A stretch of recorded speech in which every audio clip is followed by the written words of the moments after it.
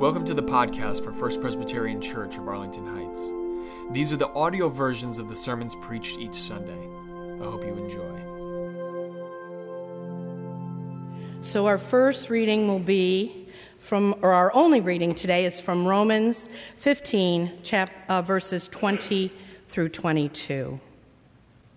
Thus, I make it my ambition to proclaim the good news, not where Christ has already been named, so that I do not build on someone else's foundation, but as it is written, those who have never been told of him shall see, and those who have never heard of him shall understand.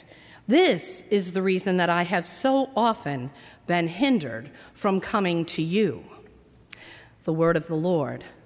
Thanks be to God. Good morning, everyone. First of all, it is an honor to be before you this morning. I consider it a privilege and an honor to stand before you today, to stand in God's pulpit. It's the biggest honor that I've ever been given, is to stand before God's people to proclaim his word. So thank you for having me, Pastor Judy. Thank you for being my GPS. She got me here today. She's been handling everything. I mixed up the dates, so Pastor Alex was supposed to be here with us. But I cold emailed him earlier this year. I just wanted an ally for the work that we do at Good News Partners.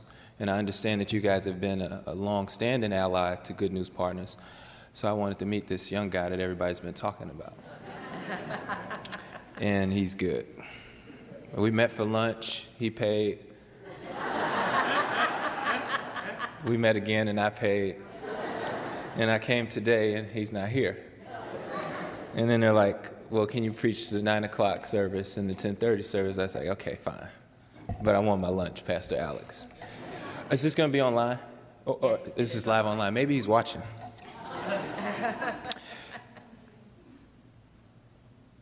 I would like to tell you how the church can play its greatest role in culture today. And I would like to use that scripture that we just read through to do it. Doesn't matter if you're feeding the homeless. Doesn't matter if you're combating the violence in the city of Chicago. It doesn't matter what your holy discontent is, sex and human trafficking. Whatever you decide to do, I believe the Apostle Paul lays a framework for us all on how to do that work a little bit better than we've been doing it, right? Scripture tells us that greater works shall you do. And it all starts with some definitive decisions. And before I get back to that text that we just read, I want to take a look at Genesis 1:2, because we have a master decision maker in Scripture. And we find it in Genesis 1:2. Listen to this real quick. It's not my text for today, but I'm building towards that text, because I have you for about 45 to 50. Yeah. Okay, I read that email wrong. Listen to this. The earth was formless and empty, and darkness covered the deep waters. And the Spirit of God was hovering over the surface of the waters. Earth was formless and empty. God decided to form and fill it with a series of definitive decisions. Can I ask you a question real quick? Is there anything more formless and empty than the south and west sides of Chicago? Than Silicon Valley? Than Wall Street? Is there anything more formless and empty than politics? Than sports and entertainment right now? Earth was formless and empty. God decided to form it and fill it with a series of decisions. Let there be light. Let there be light over here. Let there be darkness over here. He distinguished the land from the sea, putting plants and fruits on the land, placing living beings in the sea and in the air. A series of decisions. Just like God in creation, the body of Christ, you and I, his creation, have to make some definitive decisions. And guess what, church people? They have to extend outside of Sunday morning decisions. Or when will choir rehearsal be? I know you don't have a midweek, so it would extend outside of midweek service too, if you had one, Pastor Alex. The people want a midweek service. No. So in Romans 15:20-22, the Apostle Paul serves as a model and provides a framework for what decision-making needs to look like if you're trying to impact culture. Otherwise, just sitting here on Sunday morning, meet with the same people you've been meeting with Sunday after Sunday, and just let culture and let people live a life outside of God's will. Just staying here. Let's read the scripture one more time. And I have the New Living Translation. It just helped me out for this sermon, but either way, both translations are right on point. Let's read it really quick. And my ambition has always been to preach the good news where the name of Christ has never been heard, rather than where a church has already been started by someone else.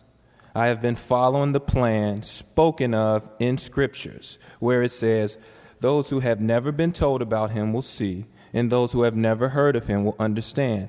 In fact, Pastor Judy and I were late today to service because we have been preaching in these places. That's not true. We were late because of me.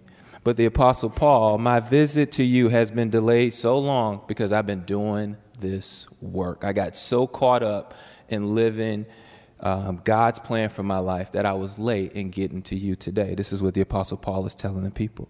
So the Apostle Paul is saying, my focus is wherever Christ has no voice, no presence, or no influence. Those are the places that I want to hang out. Those are the people that I want to talk to. The first decision that he made a decision to go where no one goes. My ambition has always been to preach the good news where the name of Christ has never been heard, rather than where a church has already been started. Does anybody remember when the church was the staging grounds for movements? Civil rights movement? You couldn't start a movement like that without going through the church. Now the church is a distant backdrop to Black Lives Matters, LGBTQ initiatives, immigration, refugee crisis. Those groups go around the church because all we want to do is, are we going to use a red fader or a green fader?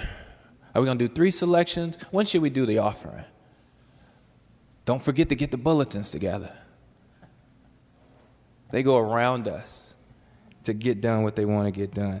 And so back in the day, we used to have some cultural currency.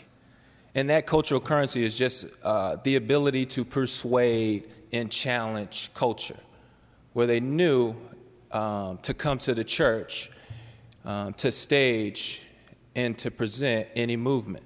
Again, they go around the church now. So we used to have that privilege, we used to have that influence, and we surrendered it. And I don't know about you, but in my life, whenever I've surrendered something, whenever I've surrendered any ground, it's really hard to reclaim surrendered ground. It's much harder than getting it for the first time, right? Okay, maybe the men will help me on this one. You ever lost a pretty girl? How was it getting her back? You need 24 roses. She needs to go to a sit-down restaurant now. And you got to wear a tie. It's a lot harder to get something back that you surrendered. So we've surrendered this ground, and so guess what? We got to do the work to get it back. And the Apostle Paul gives us a great framework for doing that. And it starts with making the decision to go where church people don't go, where Christians don't hang out. So for about 8 or 9 years, I worked in the religious world. I started off at an African-American church called Fellowship on the South Side, was there for a little over 3 years, transitioned over to Willow Creek and worked at the Chicago campus, and I served as the millennial pastor there. And I always pushed our church to get outside of our little bubble, our little echo chamber of making those decisions that I mentioned a moment ago that don't necessarily push culture forward. doesn't necessarily provide the sustainable impact that I believe culture needs. And so I remember a few years ago, I think it was 2015, I decided to attend Lollapalooza. I think I've seen some of y'all over here out there. But it's a musical event that takes place in the city over 4 days now, and it's amazing. But one night, at the end of the night, everybody spills out onto Michigan Avenue, through Michigan to Wabash, through Wabash to State Street. So I decided to take Wabash home that night. And on Wabash, the liquor store was open later. There were deals in the window for anybody who wanted to recharge before they went into Lollapalooza. I have to imagine this, that the ATMs were filled with more cash because they knew they would see more traffic. Dairy Queen was open late. And then our church, Willow Chicago, was on Wabash too. If we had curtains, the curtains would have been drawn. It was pitch black. Doors were locked. I said, I don't get this. Why do we opt out when culture opts in? Why don't we opt in when culture opts in? We tend to opt out. And so I said, next year, we're going to do something about it. So the next year, we had a Lollapalooza open mic. And we opened our doors, and you can hear our music just like you could hear Lollapalooza's music. But at the end of our open mic, we packaged together something that we call Lolla bags, Lolla care bags. So a power bar, Gatorade, aspirin, a white towel, just in case you need to recover from all of the Capri Suns you had been drinking at Lollapalooza. No lime T-shirts with Willow Creek on them, no tracks. We just want the love on culture. We went where no one was at. There were no churches at Lolla. There's no tents for churches at Lolla. There was liquor sponsors. There were dating app sponsors. No church sponsors, though. The second decision he made a decision to follow Scripture. Verse 21.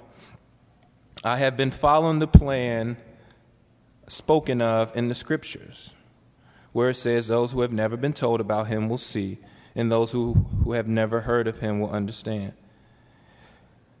Unfortunately, following the plan of Scripture amongst us, amongst our teammates, following the plan of Scripture has been exchanged for doing what we want to do in his name.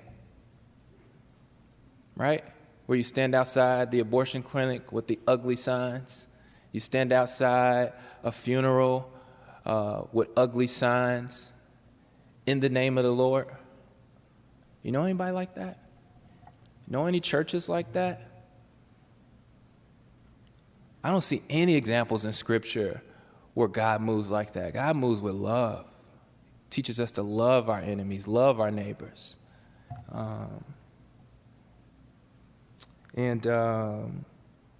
Instead of doing what God told them to do, they do what they want to do in his name.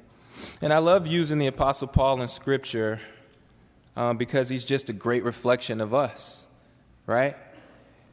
I don't know about you, but I didn't come out of the womb. Where's Madison? Yeah, I didn't come to faith at her age. I was 20 when I came to faith, so I was my own God for 20 years, and it was painful. And so I relate a lot to the Apostle Paul. You know, the Apostle Paul was a card-carrying Christian killer. That was his reputation.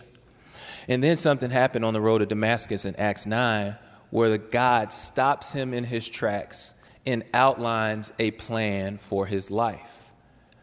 Let's take a look at it really quickly. Acts 9:15. Listen to how God talks to Paul. But the Lord said, "Go, for Saul is my chosen instrument to take my message to the Gentiles and to the kings, as well as to the people of Israel." Guys, we are his chosen instrument, just like the Apostle Paul. He picked us out of the toolbox of the world to use us for his work. Chosen instrument. Has anybody ever tried to hammer a nail with something other than a hammer? You ever try to screw in a Phillips screw with a flathead screwdriver? How'd that work out for you? I bet I know. It was probably a waste of time. You probably damaged whatever you were working on. And I'm most certain that you didn't get the expected outcome that you thought you would get. Whenever we use this chosen instrument, our lives, for something that he didn't intend for us to use it for, when we bring those ugly signs to that abortion clinic, when we take some of the stances that we take in culture, we are using that instrument, our life, in a way that wasn't designed for it to be used. And guess what?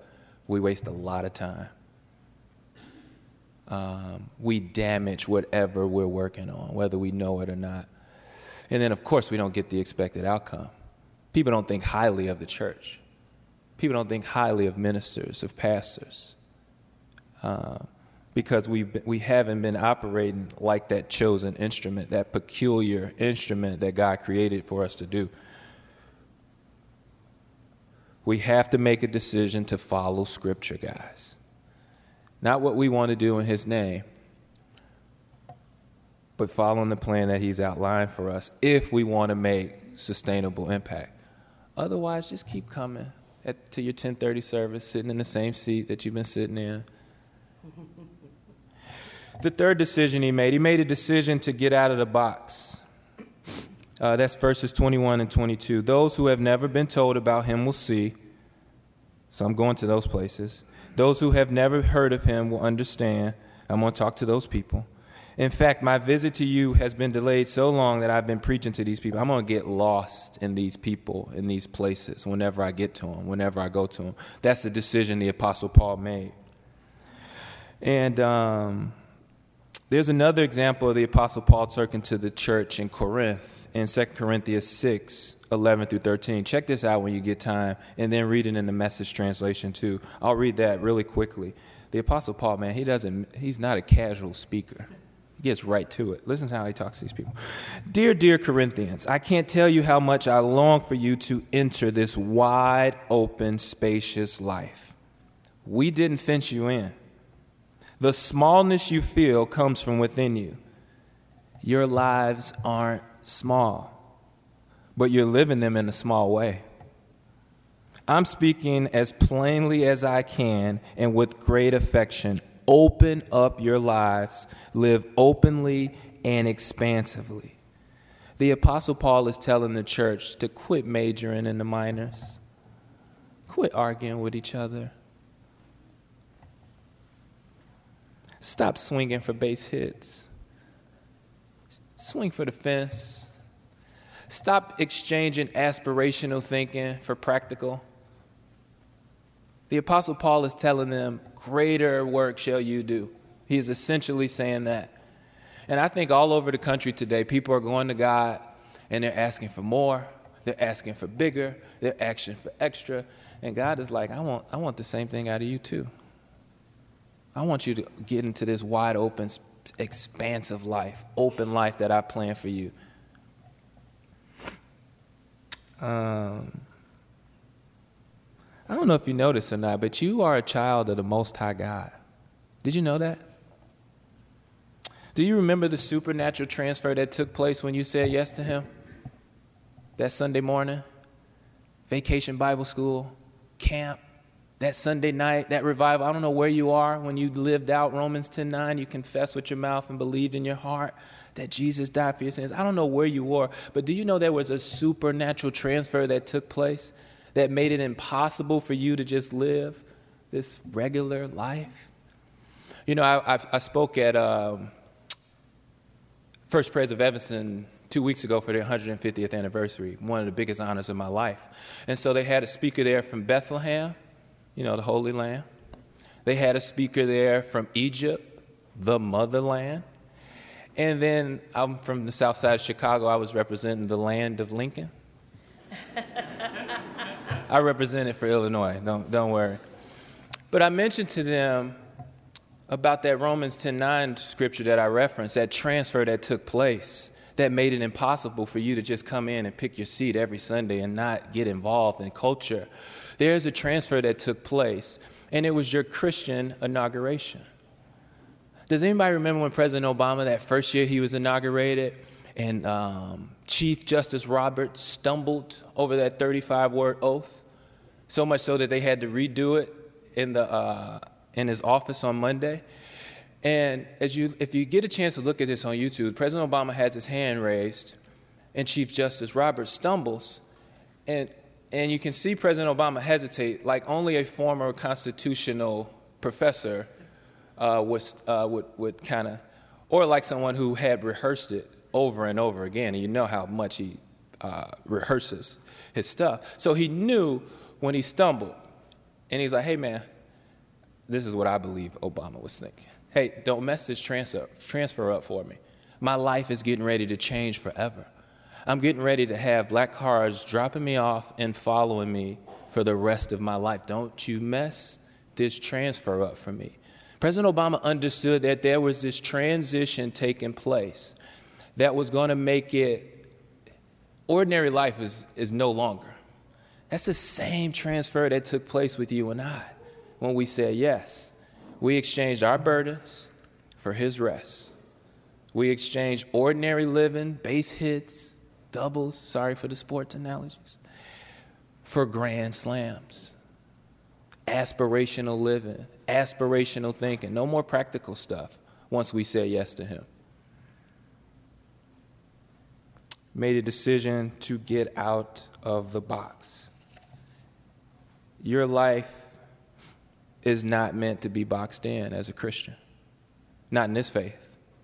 The Apostle Paul showed us today, guys, go where no one goes. Go where no one goes. Follow scriptures when you do it.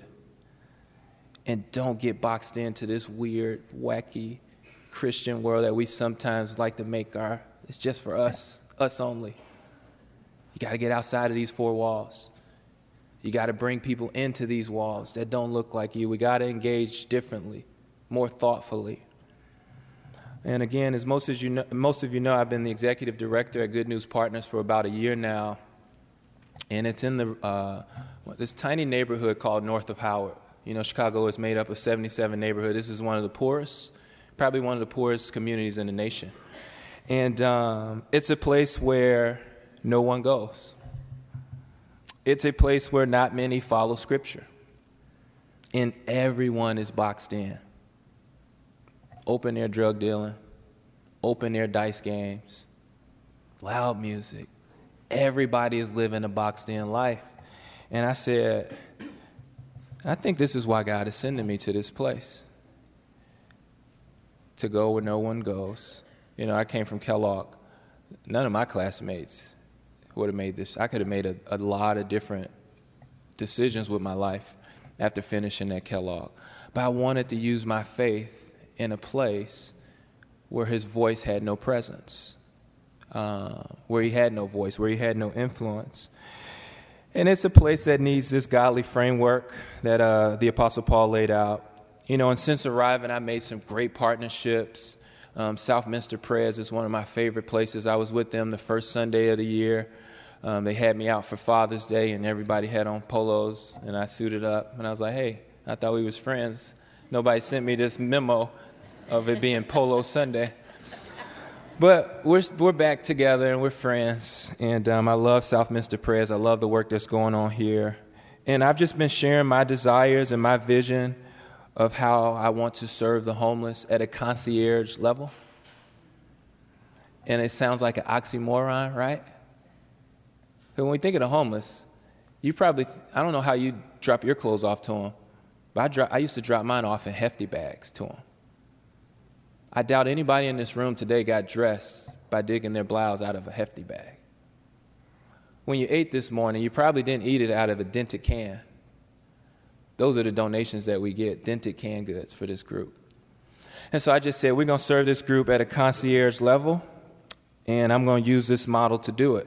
I found scripture that applied to this concierge approach to doing business because, you know, I just look at places that don't have pretty crosses and pretty carpet, and, you know, they get customer service right.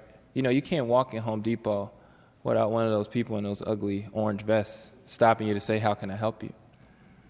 And so I started studying customer service. And so who comes to mind when you think about customer service? Who's a company that comes to mind? Disney. Very good. Give me a couple more. Amazon. You order it right here in your pew, and as soon as you get home. I could wear this tonight. One of the companies that I think about is the Ritz-Carlton. And since this is going out on the World Wide Web, and I don't want to jeopardize my street cred, I have never stayed at the Ritz. I would like to, but I haven't. But I just began to study, why they get this right. And so I jumped on their website, and they actually call their customer service standards gold standards. And so I'm from the nonprofit world where, people think nonprofit, non-performance. People think, this will do. And so I'm like, why not bronze standards? Why do they have gold standards? Why not silver standards? Come on, man. I can't attain gold standards. But they get it right. I kept reading, I kept looking, and I understood that, gold is the standard. And many of you know this, gold doesn't depreciate.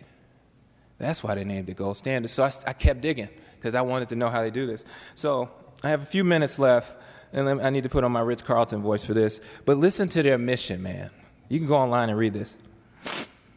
The Ritz-Carlton is a place where the genuine care and comfort of our guests is our highest mission. We pledge to provide the finest personal service and facilities for our guests who will always enjoy a warm, relaxed, yet refined ambiance. The Ritz-Carlton experience enlivens the senses, instills well-being, and fulfills even the most unexpressed wishes and needs of our guests. I looked all through the website, y'all. I didn't see a cross. I didn't see any scripture. No mention of God the Father, God the Son, God the Holy Spirit. Yet they had these God standards for dealing with people. No mention of God, but God standards. And I just kept digging. I was like, well, if you remove the L from gold standards, what do you have left? You got God standards. And all too often in faith-based institutions, in some churches, not all churches, there's this that will do mentality. These silver standards, these bronze standards. And that's what I believe is missing from the work that we do at Good News Partners. Been some amazing work the past 41 years. Bud Ogle is a giant. And I know many of you have served alongside him, and he's done some great work. Now we're going to raise the bar. And we're going to try to raise the bar to gold standards. And I just wanted you to join me in making a decision to leave culture better than we found it by raising the bar. God has some expectations of all of us. And they're high because you're going to do it with his help. That's the only reason they're that high. Everything that he gave us was so that we would surrender it back to him. Our lives, which is our souls, our money, our children. You bring your children to God. He helps you raise them. The standard is set so high because we need him to get it done. We can't do it in our own strength. That's why I love, one of my favorite images of God, in the African American church, is this saying, he may not come when you want him, but he's always on time. And you just think about that. It's like, wow, how does God walk throughout eternity? How does God walk around? It's probably this slow pace. Listen, he's walking through eternity, y'all. He is infinite. So the pace is a little different when you're infinite. We're finite. We're in a hurry. I got to get to, what time is the service over? I got to go to the grocery store. I got to cook. I got to barbecue today. We're in a rush. He moves throughout eternity. So his pace is a little slow, but guess what? He's always on time. He's always on time. It has been my pleasure to be with you. I pray nothing but God's best over this church and the work that you do. Have a great day. Thanks for listening. And if you want to learn more about First Presbyterian Church of Arlington Heights, please visit www.firstpresah.org for more information on service times, directions, and to learn more about the First Pres family of faith.